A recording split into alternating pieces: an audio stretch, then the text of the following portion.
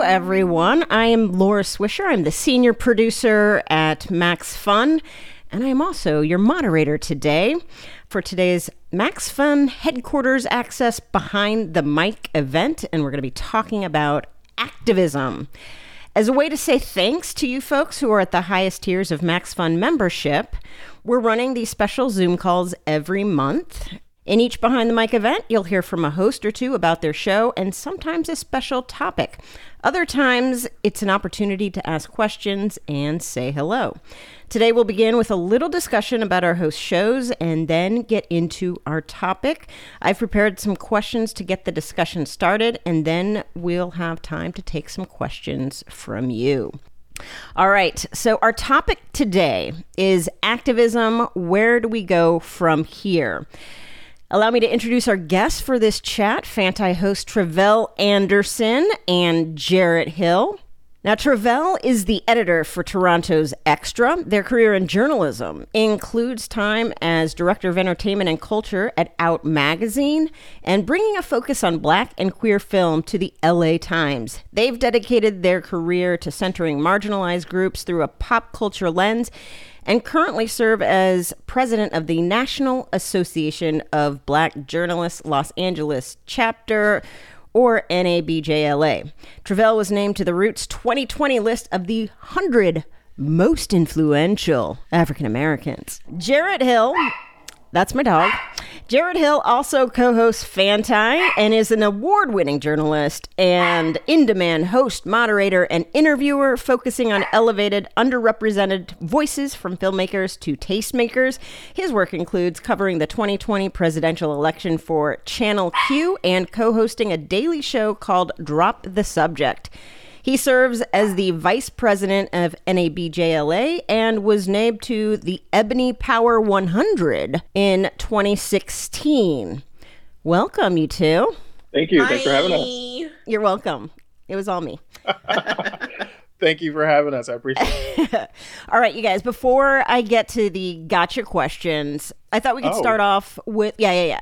Oh, that's all. Okay. Oh, were these supposed to be... Okay. No. Okay. You want to hold? However it goes. Just be on your toes. We'll follow your lead. So, before we dive into that, I thought we could start off with the FANTI origin story. And Travell, do you want to just kind of give us a quick description of FANTI and how it found a home on the network? Let's see what your version of this story is going to be. Let's see. That is a great story. So I had been at the LA Times, as you mentioned, I believe, and I was a guest on a number of other shows. Who Shot Ya, Pop Rocket, Rest in Peace, and probably somebody else too. Heat Rocks. And Heat Rocks. I think Heat Rocks is after we joined the network. But anyway, I was so great and so amazing that Laura Swisher was like, oh my God, we've got to get them involved in Max Fun in some way, shape, or form.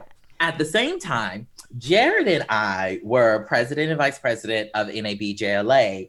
And we have this really interesting rapport. And so like a lot of our members, and when we would host panels and stuff, they'd be like, oh my God, y'all need a show. Like I would watch it. I would listen to you. And so both of those things happened at the same time. And I feel like I'm missing something. Mm-hmm. Am I? No, carry on. Let's see how this goes. But then, long story short, we came up with the idea for a show, formally pitched it to Jesse and Bikram and Laura, and they were like, not quite. And so we went back to the drawing board, and Jared and I spent like 12 hours in like a marathon phone call. Now I'm embellishing the story. I was going to say, because I don't remember this call, but okay. To come up with a new idea, because we had like 48 hours to get them back with something, or they were going to, drop us or whatever. And then we were on the phone and we came up with this idea of FANTI, this word FANTI. Jared is the one who actually came up with the word, which is like a portmanteau of fan and anti. And we wanted to start having conversations about people and things that like we're fans of, but like have some anti feelings toward. And so we put something together. I think Jared redesigned a deck for it or something like that. And we repitched it. And they were like, oh my God, y'all are amazing. Like we thought, let's do it. And then it was like 6 months of us like prepping it or something like that. Maybe like just 2 months. I don't know. And then we did some sample episodes, and some of the people who are on the little committee or whatever, I think listened to it and they were like, yes, stamp of approval. And then we launched around this time last year. Before Daniel is in the chat and just said inspired by a true story, not based on. Inspired Very by important. actual events. Inspired by actual events is not the same thing as based on a true story. That's basically what happened, okay? It's close enough. Do you have any corrections, Jared, or additions to the story? Sure. You mean facts? I would say that the show that we initially pitched was called I Don't Disagree, because Travell and I, as president and vice president, respectively, one of us would always be the one that was like at the cliff's edge with an issue with our organization, and the other would always like use that phrase to the other, like, okay, I don't disagree. However, comma, and like we've probably said that on the phone to each other 100 times.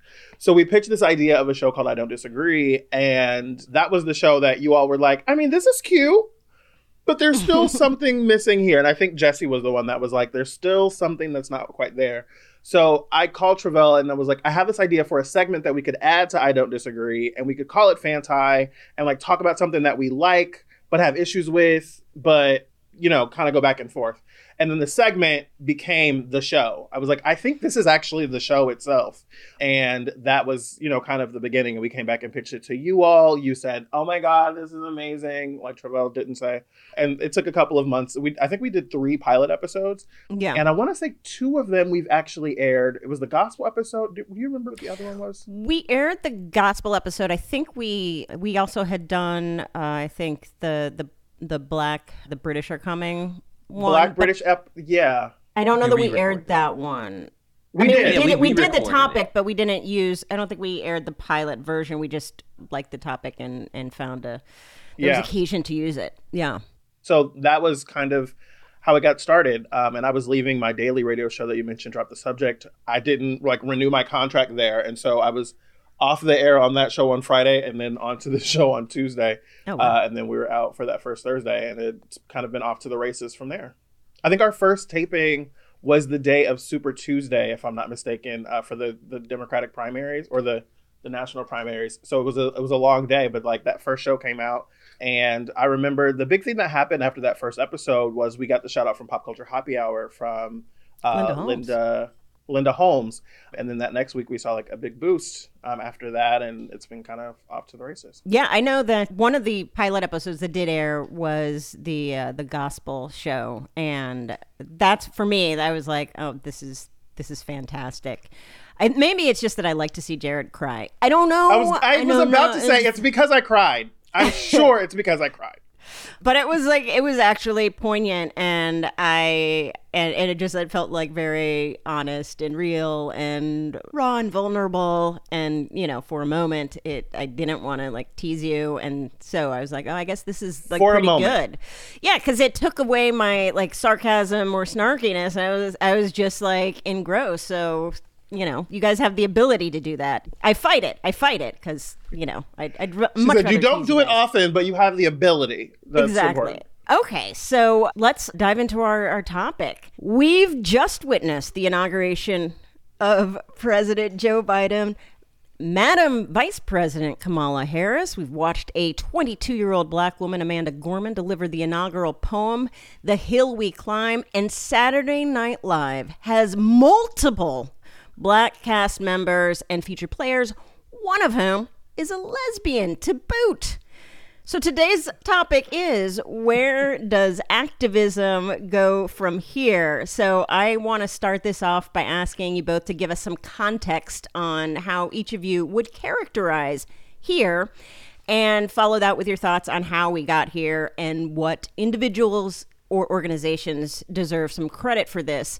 And Jarrett, since we just had an historic election, why don't you go first and answer how we got here politically just as an example, in 2014, Cori Bush was a registered nurse who marched in Ferguson, and a little over a week ago stood on the House floor asking for the impeachment of a white supremacist. So, yeah, if you want to weigh in, what is here to you, and how do we get here? I mean, here is such a big thing. I would say that how did we get here? I think we've been on our way here since our creation, to be quite honest. I think we've been running in this direction. And when I say this direction, I mean, capital insurrection. I mean, Black and brown folks, have been saying for a long time, like, this is an issue. LGBTQ folks as well. I would say that here is, exciting and scary and, encouraging and horrifying and all of the things at the same time. I would say here is a place that we can be optimistic and hopeful, but also have to be practical and realistic. And so as I see Kamala Harris as our new vice president and Joe Biden taking office, yesterday I watched Joe Biden's COVID press conference. And I remember thinking to myself, like, I already feel more optimistic after listening to the plan and seeing that a plan exists and is published and available for everyone to look at. And when I think about here, I was speaking about this earlier, I'm really grateful, asterisk, that COVID happened in Donald Trump's last year in office as opposed to his first. I think it would just be a very different thing if this, happened in 2017 and listen, you know what I mean? But I also, we can't, I know a lot of people want to, like erase Donald Trump and act like it never happened. But I think that would do us all a great disservice to pretend like the last 4 years did not happen, because it's so important for us to remember that they did and how we got here. I think that without Barack Obama having been president in 2009 to 2016, I don't think that we would have had Donald Trump, to be quite honest. I think that that Barack Obama really jarred a lot of white people in this country. And I was thinking about this in the shower. We can see anecdotally and we can see from data and statistics that it is a new day in America, right? Like, America is changing. And there are plenty of people who are resistant to that, largely white folks, right? That are concerned about what that means for the future of this country. And, that is kind of how I think that we got here, per se. I'll follow up with you in a little bit about specifically talking about activism, but Travell, if we're talking about here and you're looking at the pop cultural landscape and, we're seeing, Wakanda Forever, and there's been a lot of change that's happened and also not enough change that's happened. How would you characterize what here is and what are you seeing as positive and what are you seeing as things that are effectuating this change? Yeah, I mean, I think, in addition to the ways in which we see, I think, more Black people, for example, right, in elected positions across the country, I think we're seeing more images of Black and brown folks and queer people and trans folks, et cetera, on our screens. And I think it's meant to make us think that we, have made progress, both on the ground as well as, in the industry. I'm a little bit, I think, maybe pessimistic when it comes to that, because I'm interested in long-term change. And I think what we have seen are the ways in which only certain types of people are allowed to tell their story. Even Black people, only certain types of Black folks have been allowed to tell their story, say, in the last 5 years, right? How so? What do you mean by that? Certain Black people? Well, I mean, you have your folks who've bubbled up. You have your Lena Waithe, your Shonda Rhimes, your Issa Rae's, Regina King now has been, knighted, if you will, to be a storyteller. You all should check out One Night in Miami if you have not done so on Amazon Prime already. This is not an ad. But those are the types of people that I think have had, supreme opportunities, right? That have been gifted them by the white establishment in the industry. But when you look at the numbers and you look at the data of the availability of talent and the availability of ideas from various folks of various backgrounds, we still aren't there yet, right? And Oscar So White, which I think people point to as the moment of reckoning for our industry, was what, 2014, 2015, something like that.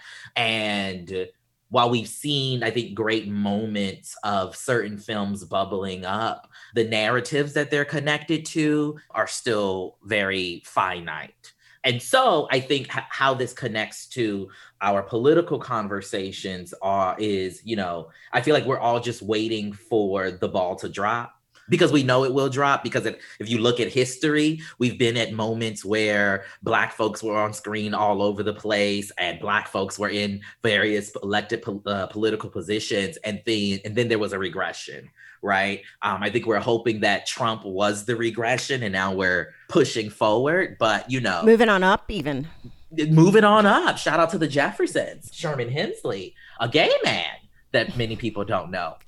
Well, I did not know that. For you. Yes, he was a homosexual, but he wasn't out for a variety of reasons in the industry and all of that, which we could get into later. But how you doing?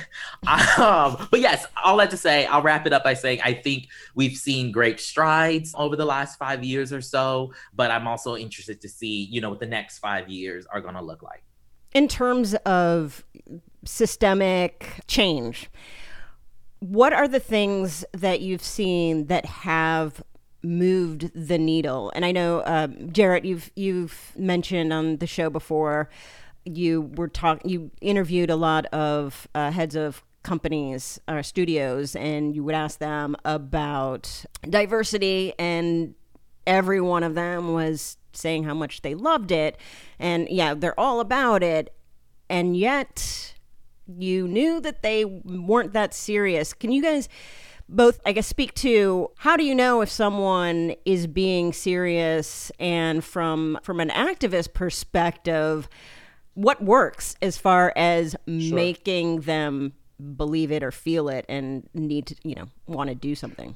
Travell brought up the Oscar So White moment from a few years ago. And as they were talking about that, I couldn't help but think, Oscar So White happened, we'll say 5-ish years ago, because I can't remember what the year was. But the Oscar So White cover that Variety did was talking about how white the Oscars were that year, but how white the industry was, right? And we'll use that as a microcosm for this moment. But they were saying, like, we all have work to do, right? And they were talking about themselves as a publication, but us as an entertainment or industry. Interestingly enough, 4 years later, we have a conversation with the people at Variety, and they have one Black reporter, right?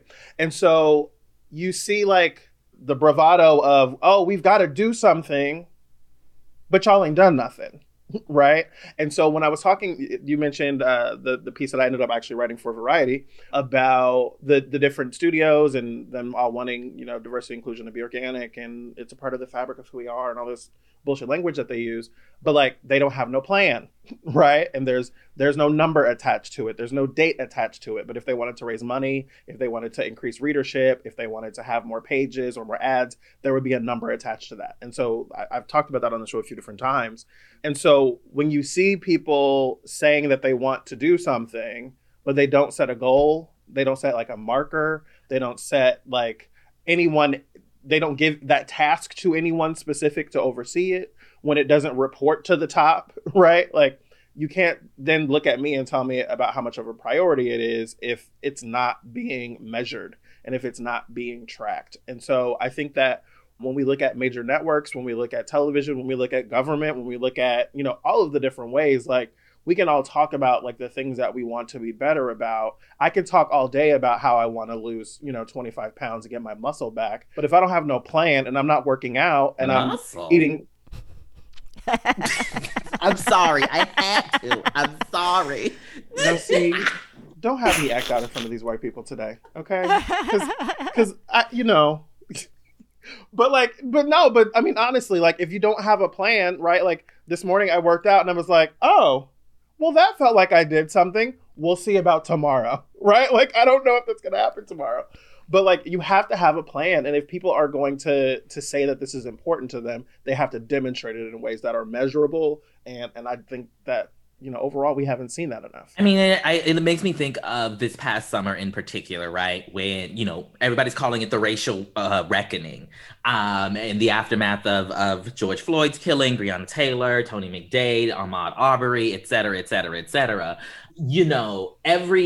Just about every corporate entity, right? And the government officials and them too, right? They were posting black boxes on their social medias. They were releasing statements saying that they believe Black Lives Matter. And it struck me as interesting because it took all of this for y'all to say Black Lives Matter, right? It took all of this for us to commit to hiring, X amount of Black folks within a particular company, or making sure that the Black folks who are already within your company have some sort of support system, have appropriate therapy, provisions, et cetera, right? Like, there is often a lack of accountability that happens when we have these conversations, particularly with people with privilege, right? And that can be white people. It also can be bougie Black folks. It also can be the white gays. It can be a variety of folks depending on the particular circumstance. And we don't talk enough about accountability, what that looks like. We don't talk about the ways in which,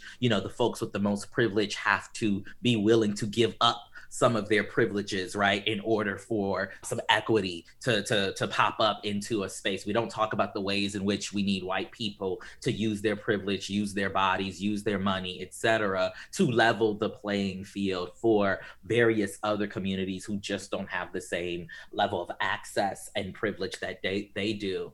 We make people feel as if they can post a Black box on their social media and it'd be fine. We make them feel as if it's okay to show up at a protest and use it for social media content, right?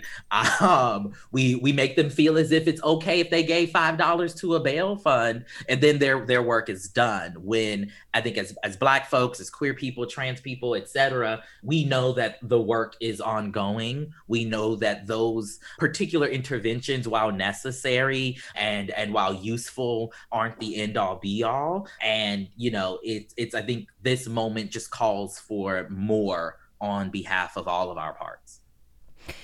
So in terms of moving the needle and I guess challenging sort of status quo, I think, we were all kind of blown away when the Democrats got both Senate seats in Georgia. And I feel like for most of the time, Democrats weren't necessarily challenging it. What changed? What worked? What was it that got us to that point where you have a state in the deep South that elects to a Black and a Jewish senator? Is there a generational shift at all in why that was possible or why that came to be? I mean, I'm going to go first, Jared, because I know Jared's got a real answer for y'all. I'm going to give y'all my answer. I think a lot of folks, I just think it was a long time coming. I think when you look at where the majority of those votes were coming from, right? They were coming, correct me if I'm wrong, Jared, they were coming from the Atlanta metropolitan area. Jared and I both went to school in the Atlanta area, and at different times, because I'm a young spring chicken. And you know what? Okay. Okay. Anyway. Keep on. Mm-hmm. Keep on. It's only a few years apart. Anyway, but what we know is that Atlanta is Atlanta has all these other names, right? All these other nicknames that people have given it. One of which being like Black Hollywood, right? Because of the ways in which Black folks across various industries, right, are really prominent in the Atlanta area. In the your Real Housewives of Atlanta, your Love and Hip Hop folks, like all of the girls, Tyler Perry and his empire is in Atlanta. Not to mention all of the ways in which those, I think, prominent examples of Black folks in the area spill down into aspirational opportunities for other Black folks to move to Atlanta, right? Atlanta seems very attainable as a city for someone to move to who lives in Mississippi as compared to a New York City or an LA, right? We could drive to Atlanta, okay? And I think all of that created this slow churn of people who were in the Atlanta area. And then there's, I know a lot of folks give a lot of credit to Stacey Abrams, and she definitely deserves it, right? But there are other on the ground activists, right, whose names we don't know, who've been doing this work for decades, right, at this point, who knew that this opportunity was eventually going to come to pass, and who were laying that groundwork that Stacey Abrams was able to, I think capitalize on when she ended up running. And so I think it's a variety of different types of things that were going on that ultimately got us to this place. And a lot of those folks were younger. Some of them, were seasoned professionals, seasoned organizers and activists as well. But folks saw the opportunity, I think, with Stacey's governor, mayor, what's it called? Governor election campaign, whatever it was called. And folks were like, we're not taking our heels off these folks' necks. Okay, Jared, you can give them the real answer now. No, I think you got it. Next question. I would say that when we look at Georgia specifically, actually this morning, a friend of mine who's in Georgia published a piece in Travel's Extra magazine that comes out of Canada. His name is Ashton Reynolds, and he is a Black queer minister in Atlanta. And he wrote about being a part of the organizing effort. And it was important to me because I've heard Brittany Packnett Cunningham say this, and I thought it was perfect. She said, Georgia wasn't red, it was suppressed. Right. And all across the South and in many other states, for the record, right. That's good work. Georgia is kind of an example of, no, there are people here who want something different. Right. And what's been so interesting to me is this attachment to whiteness that white voters in Georgia have had for so long.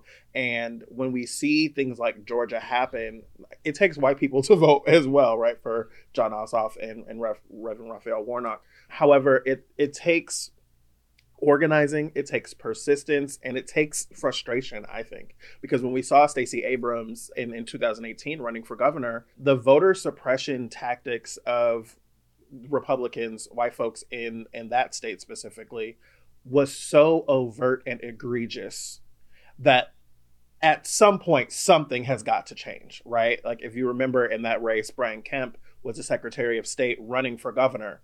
He was presiding over the election in which he was running, right? There is no reasonable person that is going to look at that and say, well, it seems okay, right? He was fair, though. He was definitely fair. I mean, aside from purging hundreds of thousands of people from the voting rolls, right? And so when I think about that, I think about what happened here in 2020. We saw Jon Ossoff win, I think it was a 50-ish thousand vote margin, and I think Jon Ossoff was somewhere between 10 and 20,000 votes, which is interesting to me because there are people who voted for Raphael Warnock and then voted for David Perdue. But they were, there's a Jon Ossoff, Kelly Loeffler voter, which I don't understand. But it was interesting to me because they had just purged 200,000 people off of the voting rolls prior to that election, right? In the last campaign. 200,000 people being purged from the voter roll shows you the impact of that when the margin of victory is 50,000 votes, 10, 20,000 votes, and that's just in the runoff, right? And so we see people across the state of Georgia who have been organizing, who have been knocking on doors, who have been calling their friends, who have figured out, even in the midst of a global pandemic, how to reach people and say, there is something different that we can do. And I think that's been really, really profound. And lastly, what's interesting to me is we have so many Republicans, if we're looking at Georgia or any other state, 74 million people that voted for Donald Trump after the last 4 years.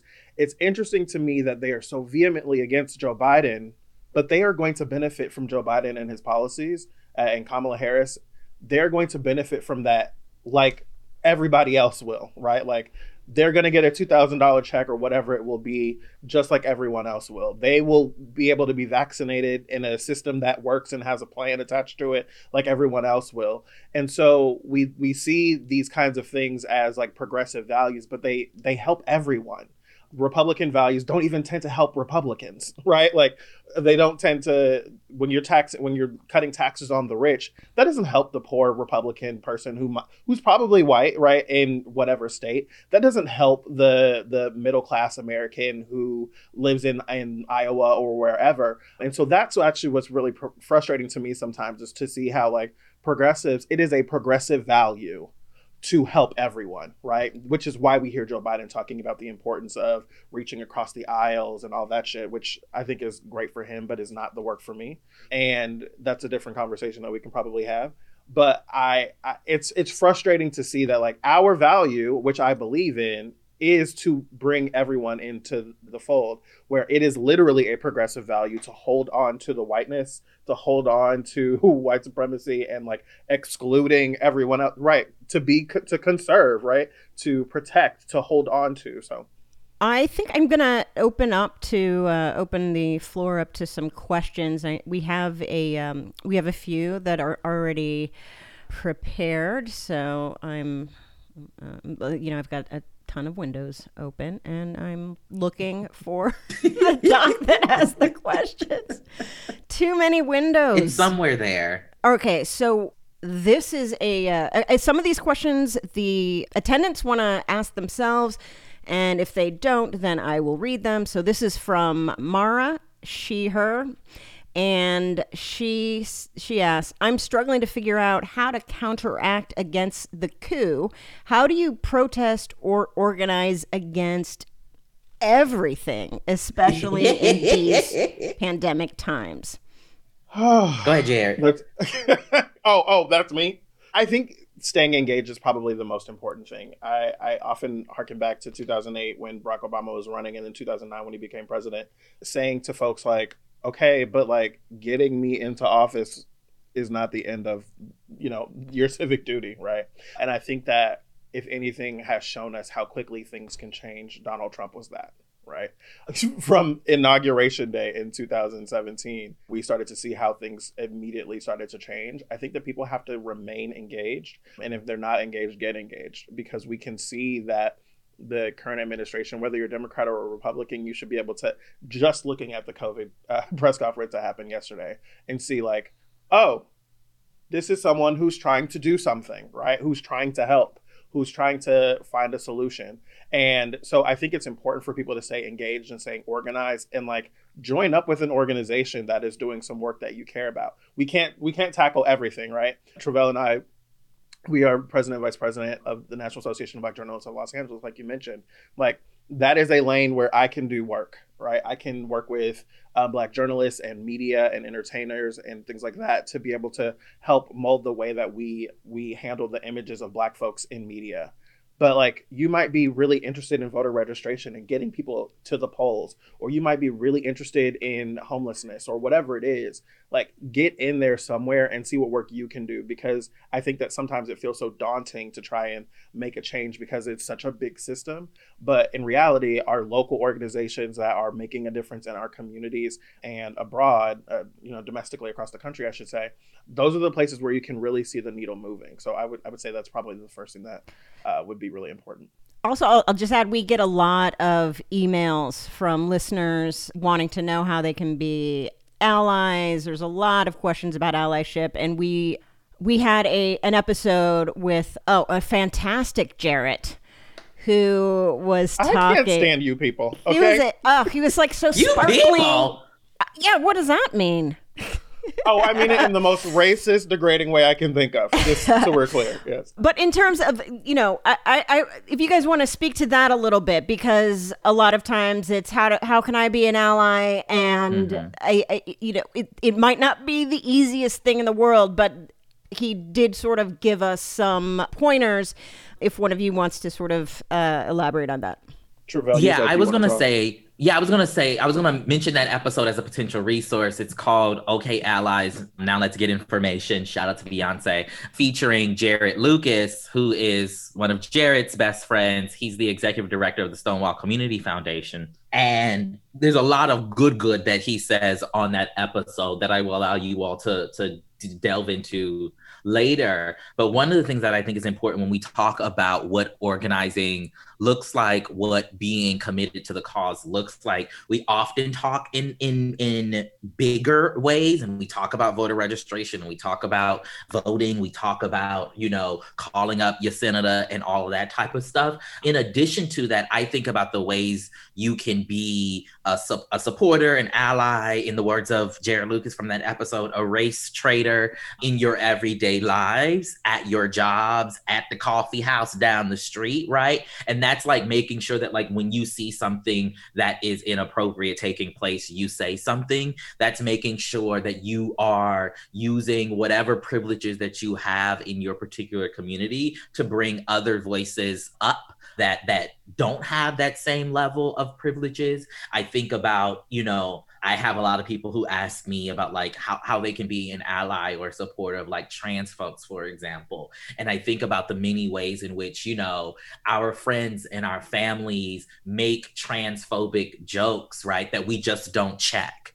Right? I think that's a way that an individual can begin to reorient themselves to hold your own specific community, your friends, your family accountable. And I think that then will, if I'm holding my people accountable and you're holding your people accountable and everybody's holding their people accountable, that's how communities change, right? That's how people overall shift their thinking. And I think it will have other impact and other effect. Also, when we talk about the kind of the more formal or systemic ways, right, that people can get involved. So like, just making sure that like, if you're at work or you're on a Zoom call in these particular circumstances and you hear somebody say something that's sexist, don't just laugh it off. That's particularly for the men. Don't just laugh it off, right? As a locker room talk, right? You need to intervene in that situation and let them know at minimum that you're somebody who's not going to, stand for that type of behavior in a particular space. Can we get a demonstration? Like just if you guys could do a little role playing and, sort of model the behavior that you want to see in the world. That's a YouTube clip I will not be a part of. I shan't. But I will say, right, it literally is simple as in like, that's not funny. Like I think we think sometimes that it's difficult to do those types of things, right? But it can even be just like a facial expression, right? Like, that was pretty good. But like, but it doesn't have to be. I feel like we and I've done this before. Just thinking that like doing the right thing is going to be so fucking hard and so difficult when like it literally takes you 2 seconds to be like, that's not funny. And if you don't want to do it in front of a big crowd, that's fine too. I mean, I like public shaming personally, but like if you want to pull somebody to the side after the meeting, and be like, hey, you said this. I don't think that was cool. I don't think that's behavior that we should be encouraging. Like, that's cool too. Figure out how you can, intervene in a way that, makes you comfortable, right? And ensures your safety, right? Because, I don't want you losing your job either. But some people gonna have to lose their jobs for the cause. Okay. I don't want it to be me. I don't want it to be you either. But somebody got to. So what we gonna do when we at a standstill? I'd rather it be you. Maria, she, her, wants to ask. I'm a mess. Are you concerned that people will become complacent again, like we saw post 2009 when Newsweek and others were touting the post-racial America? To be clear, only white people were doing that, right? Like, no black people saw Barack Obama get elected and thought, well, racism is over, right? Because well, Herman Cain, rest in peace, might have been, He's always been one of those special blacks. He was in that minority for sure. But like, I think that when I want to make sure that the question again is about like, how was the question worded? Are you concerned that people will become complacent again like Right. we saw in 2009 or post 2009? I absolutely am. Right. I think that we push people to get out and vote and participate in the process and all of those things. And like, I don't think that we focus enough on like the ongoing work that comes after enough. I mean, voting is obviously very important, and people seem to have gotten the message this year when it came to turnout, because we've had more people vote this year than ever. And even in the runoff, we saw that the numbers looked a lot like they would in a general. And so it's encouraging to see people so excited and enthusiastic. But I kind of hate quoting Ronald Reagan, but I do it often with this one. And when he became governor of California, he said, freedom is but a generation away from extinction. And I think that is very true. And we saw that it's not just a whole generation away, right? It can be an administration away. And so when we look at what Donald Trump has done, if Donald Trump had another 4 years, Jesus, you know what I mean? Like, if we just think about COVID, because I was using the Joe Biden example earlier, right? Like, where would we be in 6 months from now? You know what I mean? And so it's important for us to always know that things can change in a moment's notice. And we have 2 years, seemingly, you know, if nothing changes in the Senate, of Democratic control in Congress and in the executive branch. But like, when midterms comes around, who knows what's going to happen, right? We know that Georgia is back up for a gubernatorial election in 2022. And, you know, and Stacey Abrams will probably be running and will hopefully do well. But we know that there is work to do in between elections, that there's work to do every single day. And that's why I think it's so important for people to stay a part of, organizing, because the work does not die in November, as we can see that, like, that work is important to be being done all the time, because Georgia didn't just change because, you know, Stacey Abrams and Fair Fight were working for 2 years to do that. Georgia changed because people have been working on that for a long time. And like, then there was momentum for it, right? Earlier, Travell was talking about, you know, all these companies that are talking about Black Lives Matter and all that, and putting up the Black Square and all that. And like, some of those companies were like reaching out to folks like, you know, us or friends of ours to help them write their statements. And that was frustrating to me, because I thought, if you don't have the capacity inside your company to be able to get a good enough statement together for Black Lives Matter, you probably have work that you need to be doing before you come out and make a statement, right? Because the statement is about looking good, not being good. And the work is about being good and not just looking good. And so when I think about the work that needs to be done continually every single day, that is kind of where I am on it. And I think the important part is to say, right, is that it is work, right? Like it I think sometimes many of us, right? Because, you know, I don't get out in them streets, okay? That's not my cross to bear, all right? I leave that for the other girls to do all the street protesting. But for the rest of us who be on our couch, you know, I send a couple dollars, you know, and stuff like that when I can. But so many of us who aren't engaged in that particular work, I think often look at it as we look at those folks as like, as if we, I guess, are in a better position, right? Because we're not in the street, right?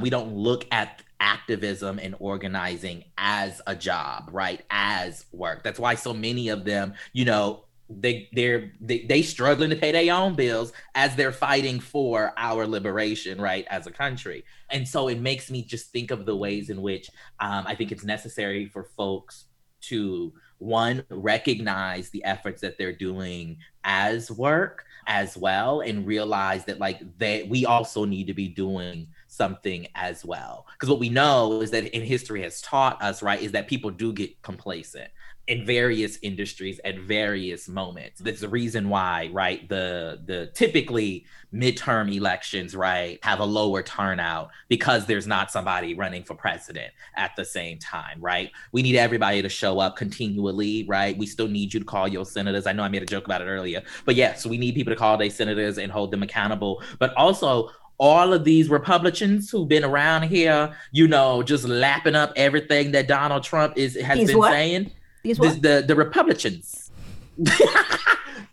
But their terms are coming up, right? And so like if you really feel that, you know, there were issues with the ways in which our government was being run under him, right? Like these people need to not have a job. You know, they need to do something else with their time.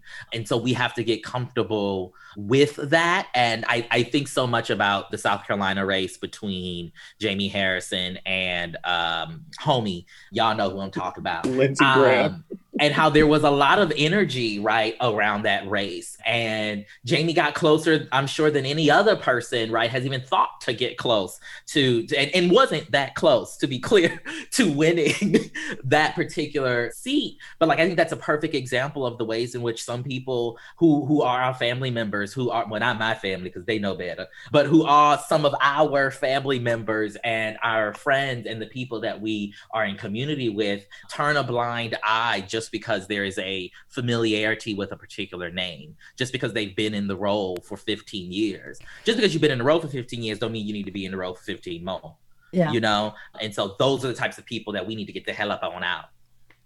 We have a question from Brian, and I think whatever your follow-up might be, it might relate. So Brian has a question. Hey, Brian. Hey, how's it going? Thank you so much for doing this. And thank you so much for doing the show. It has been such a comfort and such a valuable resource over this last year. I can't even tell you. I really, really appreciate it. Thank you for that. Thank you. My question is, so I'm a well-meaning white person. What if you could limit yourself to one thing, I know you could talk about this for hours, but what's one important thing that well-meaning white people are still missing when it comes to the movement for Black lives?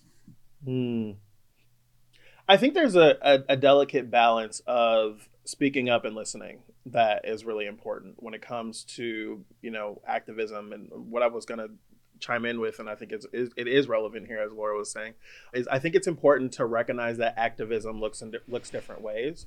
I think that activism for us can be, you know, making a sign, going out and protesting, and, you know, being a part of that kind of that resistance that we see. But I think also, I think of the work that we do at NABJLA as activism, right? And I think that well-meaning white folks who want to do the work, I think you have to figure out, you have to do enough listening to be able to know where to go, right? To be able to know what to do.